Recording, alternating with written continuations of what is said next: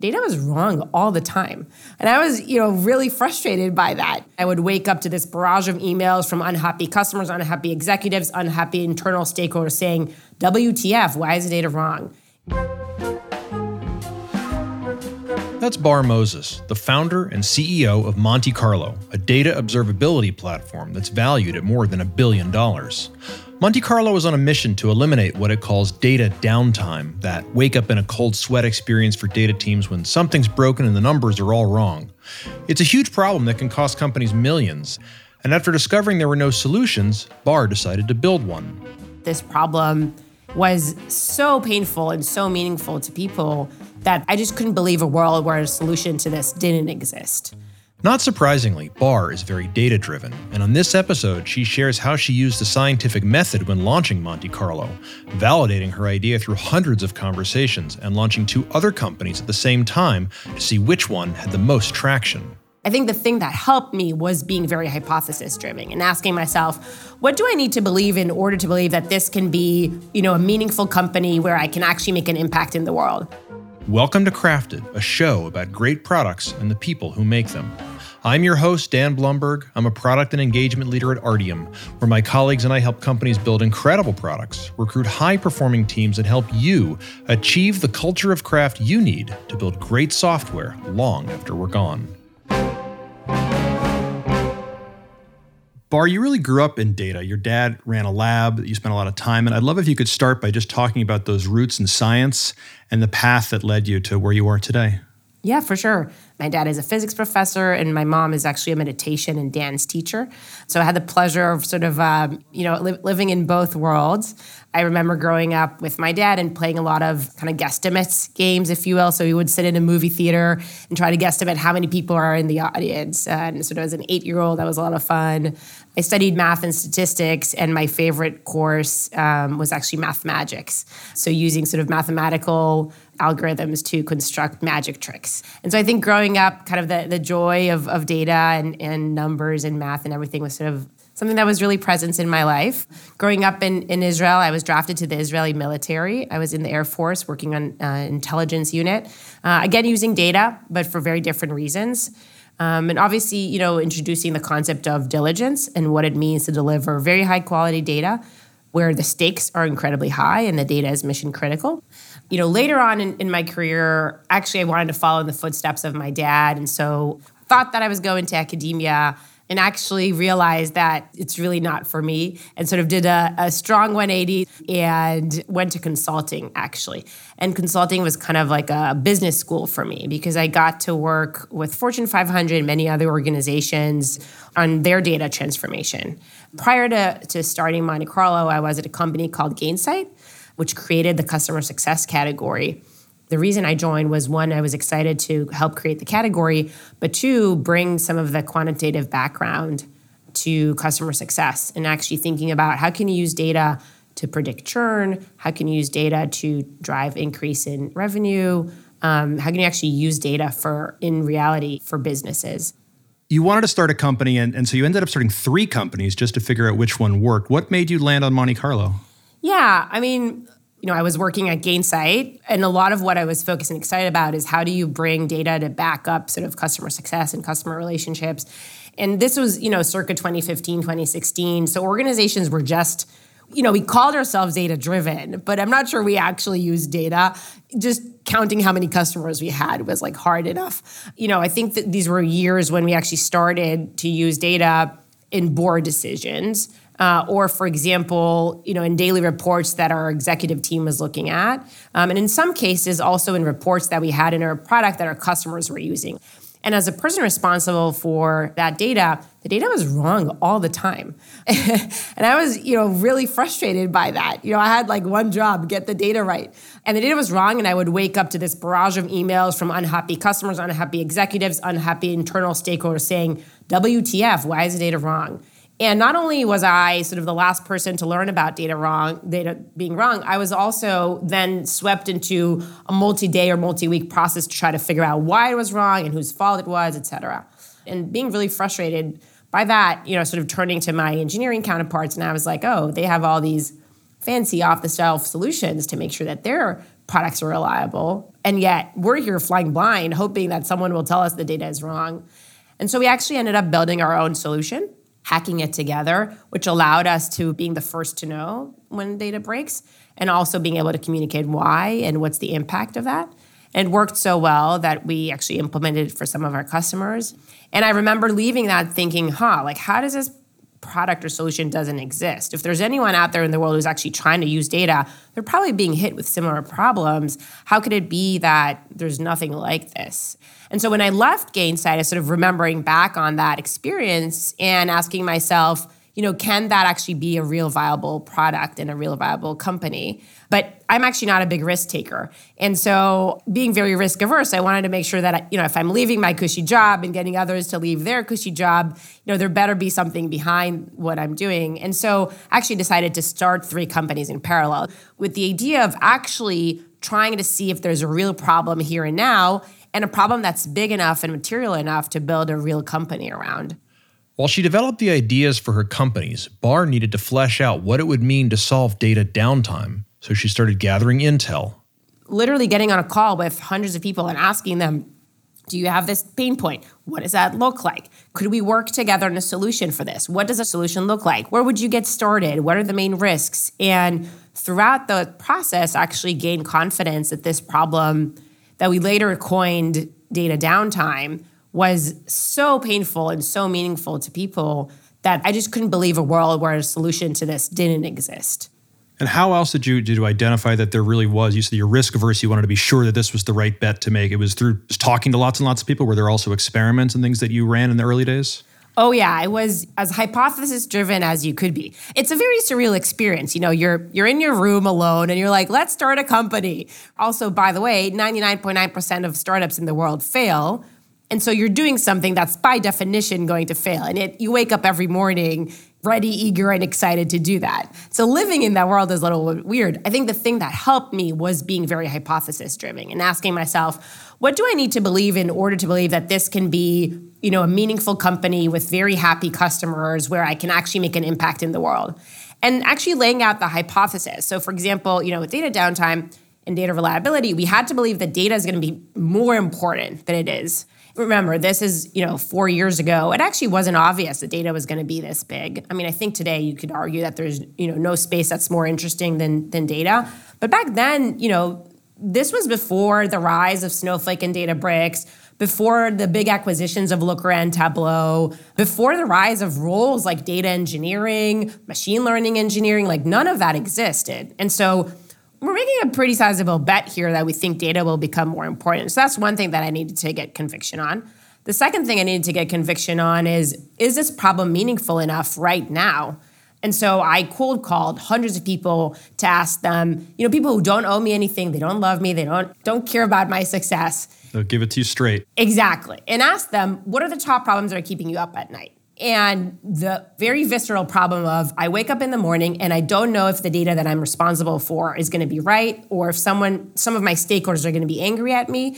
It was very emotional for them and very present here and now. And people had real tangible examples of how that's impacting not only their jobs, but also their businesses.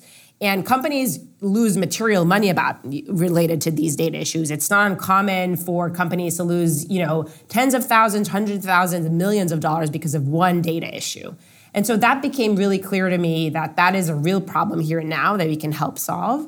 And then the third question, or the third sort of hypothesis that I needed to build a conviction on was the how, meaning that there is actually a way to solve this problem. And that is something that was very controversial because many people in the data space told us every company's data and every company's data structure is totally different. And so you're never going to find patterns and you're never going to find a way to kind of identify data downtime issues. And our hypothesis was that they are all wrong and that in the same way that in software engineering, every application is different and, people build very different products, but there is a coherent set of metrics. There's a certain framework that people look at to define uptime and reliability of software. And we believe that we could develop a similar framework in data as well. It doesn't have to be perfect. It's not going to solve all the data problems under the sun, but it will give people the tools and the confidence in their data. And that's what we were after. And so going through those 3 hypotheses is really what kind of like gave us the conviction to get going. I love it. I love the scientific method. So how does data get messed up, and how does Monte Carlo work to prevent it from being wrong? I would say data has always been wrong. Just because people make mistakes, data breaks, pipelines break, systems are brittle and they're error prone. And so by definition, data would be wrong. That has always existed. However, 2 things have changed in the last decade, I would say, that made this problem bigger and more important. One is data is actually used. 5-10 years ago, it was not really used. The second thing is that the way in which we manage, process, transform, analyze data has become a lot more complex. So in the past, you had one Oracle database, you dumped everything into there and you called it a day. Today, you have 5 different data teams, 6 different engineering teams who are all working with the data. You have multiple, data lake, data warehouses. You have several ETL pipeline frameworks. You have multiple BI solutions, and data can go wrong anywhere along that chain. And so if you're really thinking about the reliability of your data, you have to include not only where data breaks, but also who's responsible for that data at that point. And the problem is just becoming a lot more complicated. And now, how does data actually break? In speaking with sort of hundreds of folks, we basically collected all the different reasons for why data goes wrong. And we classified those into 5 key pillars. Those are freshness, volume, schema, quality, and lineage. Very briefly, the first one is freshness. So data going stale or being wrong because it's just not up to date is probably one of the top reasons why data is wrong. And this could be, for example, if a company is dependent on third-party sources for their data, and that data just isn't arriving on time. The second is the volume of data. So it's not uncommon for the job to be completed, everything is fine, but only half of the data was actually sent over. The third is schema changes. So we talked about different teams working together on different data pipelines. It's not uncommon for some team upstream to make a change in the data without actually understanding the downstream implications of that. And so often someone will make a change upstream and that will totally break things downstream. The fourth is quality. So this is, sort of at the field level. So maybe the most common example is if folks are using credit card numbers and suddenly there's a letter in the credit card field. And the fifth pillar is lineage. And so when I speak about lineage, I'm talking about both column level and table level lineage and overlaying data health information on top of that. And the power of lineage is that it helps us answer the question of if something broke in the data, who's impacted by that? Meaning who are the downstream consumers that are impacted by that data issue? And then vice versa, upstream, what is the root cause? Monte Carlo built its product around those 5 pillars and focused the solution on 3 key categories. The first is detection, meaning building alerts and notifications to the right person at the right time based on data issues. And so it's not only, detection and detecting the problem, but also detecting who's the right person that should know about this and what is information that they need at the same time in order to determine whether this is a real problem or not. The second is around resolution.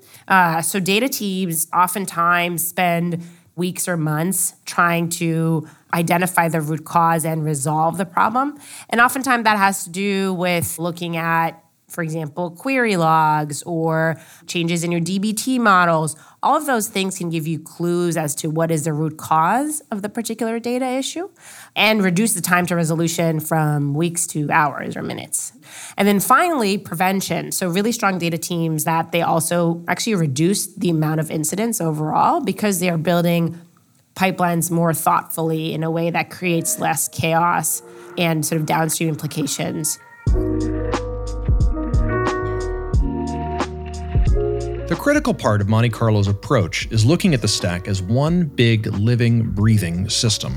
Oftentimes, traditional data quality solutions really focus on one part of the stack. Data can break anywhere. And so I think a very important part of observability solution connects to that stack end to end. And so we have integrations to each of those. And we're able to bring all of that data into one place to have a unified view of your data health so you can understand at any moment if something is breaking where. And then I would say, the data teams are thinking more and more in the concept of data products. That is very new, and I think that's a great best practice that we're taking from engineering. And that means, looking at data quality at a data product level. So for example, something that we just released is a data product dashboard, which allows you to bring together different data assets that are all contributing to a particular data product and understanding the health of the data assets at that level. And I think that's pretty revolutionary in how we think about managing data. Now, Monte Carlo's clients are reimagining how they do data. One of our customers is JetBlue, national airline. Maybe you flew recently and was wondering, where's your suitcase and will it ever make it on time? And will you be able to make your connecting flight or whatnot? And so actually JetBlue's data team manages all that data, both for support for their passengers, but also for running their operations. And before working with Monte Carlo and having their own data observability solution, they sort of had a team that had to have multiple people staring at the data at all times to make sure that the data is accurate. For me personally, that's a terrifying thought. Being in their shoes, I had to do the same, right? And so now with data observability, they've introduced contracts between teams and expectations and SLA, service level agreements, for when should a particular data asset be up to date and what is the accepted level of freshness and timeliness that we can have. And, making sure that every single alert, every single data incident is being addressed. And so they're running it with a lot of diligence. So it's pretty cool to see sort of the journey of a data team throughout that. Can you share a bit more on Monte Carlo's journey of how you've iterated the product? For sure. When we started the company, this was just me and my co-founder, Lior, who, his background is engineering and security. And when we started the company, I was pretty clear on what the problem is, who the person is who we're going to help, and what does the solution look like. And I was like, okay, Lior, why don't you go code the solution and let me know when you're done. And, we'll go work with customers and everything will be great. And he was like, hell no, are you kidding me? I'm not going to build anything without a customer. That's just not simply how we do that. Yeah, totally. And actually that has carried forward with us as a company today. So we don't build anything. We don't go into the dungeon, build something, come back and say, ta-da, here's a solution. We build everything hand in hand with customers. But at the start of the journey, you're just two people with an idea. You have to get customers excited enough to work with you they're really taking a chance on you. And so I think for us, we were able to find folks who this problem was so visceral for them that they were able to give us access to their data and for us to build with them. And actually the first thing that we built was schema changes. And I remember being so skeptical. I was like, folks can get their schema changes in their data warehouse pretty easily. I'm not sure why they'd want that from us. But I was so wrong. We were like, I just need that daily report of schema changes. If you could just send it to me in email, I don't even care what the format is, just email it over. And the feedback from them, they were like, this is amazing, it's saving my life. That was so powerful. So I was completely wrong, give credit to the team and to our customers. But I think, we every single step of the way, we learned from that. So we would build something. I think the first prototype we built in maybe 6 weeks and put it in the hands of our customers really quickly and just try to see if they would use it or not. Another example of something that I was wrong about was I always wished I would have a data health dashboard. And so in the very early days, one of the first things that we did was created this sort of overview of data health. And turned out I was totally wrong because it's really hard to have a strong data health dashboard without all of the pieces that are leading up to it. So if you don't have a strong handle on freshness, volume, schema, quality, that dashboard is kind of useless. Now, I think the data health dashboard can be really helpful and actionable for teams. And so we are seeing people today use it, but I would say that a data product dashboard was totally useless 4 years ago when I thought it was really cool. So I think it has a lot to do with sort of timing and the readiness of your customers as well. At the end of the day, it's really our customers who know the answers to everything.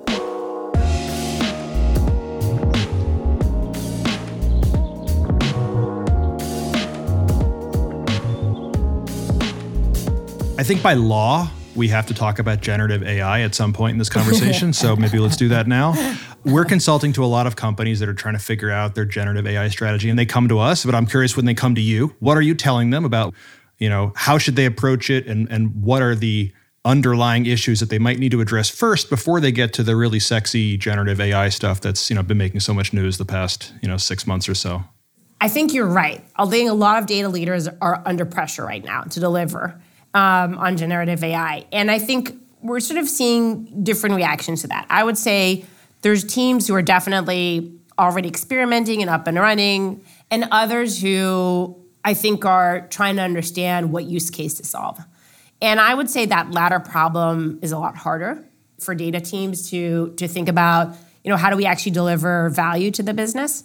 In general, the way that I think about generative AI is, whether we make really big advancements in the next 18 months or in the next 18 years, it is making data and data observability even more important, because the number one problem that folks have is, I don't know when the last time you asked ChatGPT for a question and it was hallucinating or giving you the wrong answer and you're like, this is useless. And so in those instances, that's when customers and folks really think about data reliability and data observability, and how do you make sure that the data that you're surfacing to your customers is accurate. We're really excited about this trend. I think it's great. And I think there's a ton of open questions for how do people actually turn that into real value. I think from an industry perspective, I'm seeing two areas where I think we will see the most disruption. The first is in the BI layer. So there's tons of startups in this space already, which basically, again, make it easier for folks to, in natural language, ask and get answers about data. And then the second area that I think will get disrupted is data engineering productivity. So if you look at sort of what Copilot is doing for engineering, I think there's an opportunity to do that for data engineers. And so, for example, at Monte Carlo, we have something that helps data engineers write SQL queries or fix their SQL queries, which is working quite nicely. And so I think that's sort of second area that's interesting. If I have any advice, first of all, my advice is not listen to advice. I think that's advice that I got early on. Run an experiment. I think that's your advice, right? Yeah, exactly. I think run an experiment, and then also start with the why and have a really clear understanding of what's the value that you're going to add, or what's a particular use case that you're going to solve. I think there's a lot of folks who are sort of tinkering with things, but actually defining how am I actually showing value with this, and who's the customer that I'm solving the problem, are those that I'm sort of seeing success with. Yeah. What if you look, into the, near-ish future, is there something that today sounds like science fiction that you think is going to be totally commonplace? I think there's a question of whether the entire modern data stack will be disrupted. And I think that's a very interesting question, meaning, would we transform, aggregate, process data in a totally different way? And I do think that could happen. I don't think that's imminent.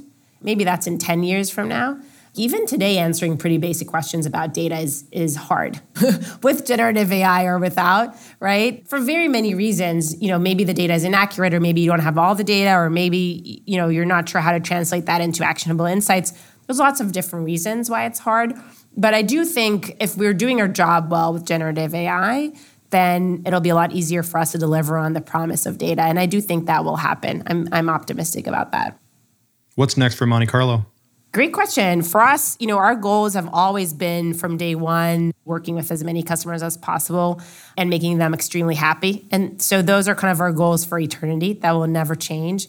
The other thing that we're really sort of focused on in Monte Carlo is creating the category. Data observability didn't exist 3 to 5 years ago, but it's existing today, which is really exciting. And so I'm really looking forward to data observability becoming more and more important. I think it's still in its early days today. And when I look at observability and engineering, there's huge companies like Datadog, for example. I think one of the most iconic companies of the decade, sort of in engineering. And, we're really excited for what that means about the potential for what Monte Carlo can be and what data observability will be. Amazing. Thank you so much for your time. This has been fascinating. Yeah, thanks so much for having me, Dan. This was fun. That's Barr Moses, and this is Crafted from Artium.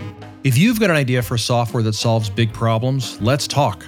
At Artium, we can help you build great software, recruit high-performing teams, and achieve the culture of craft you need to build great software long after we're gone. You can learn more about us at thisisartium.com and start a conversation by emailing hello@thisisartium.com. If you like today's episode, please subscribe and spread the word, because the data is clear. A regular dose of Crafted does the body good. This is amazing. It's saving my life.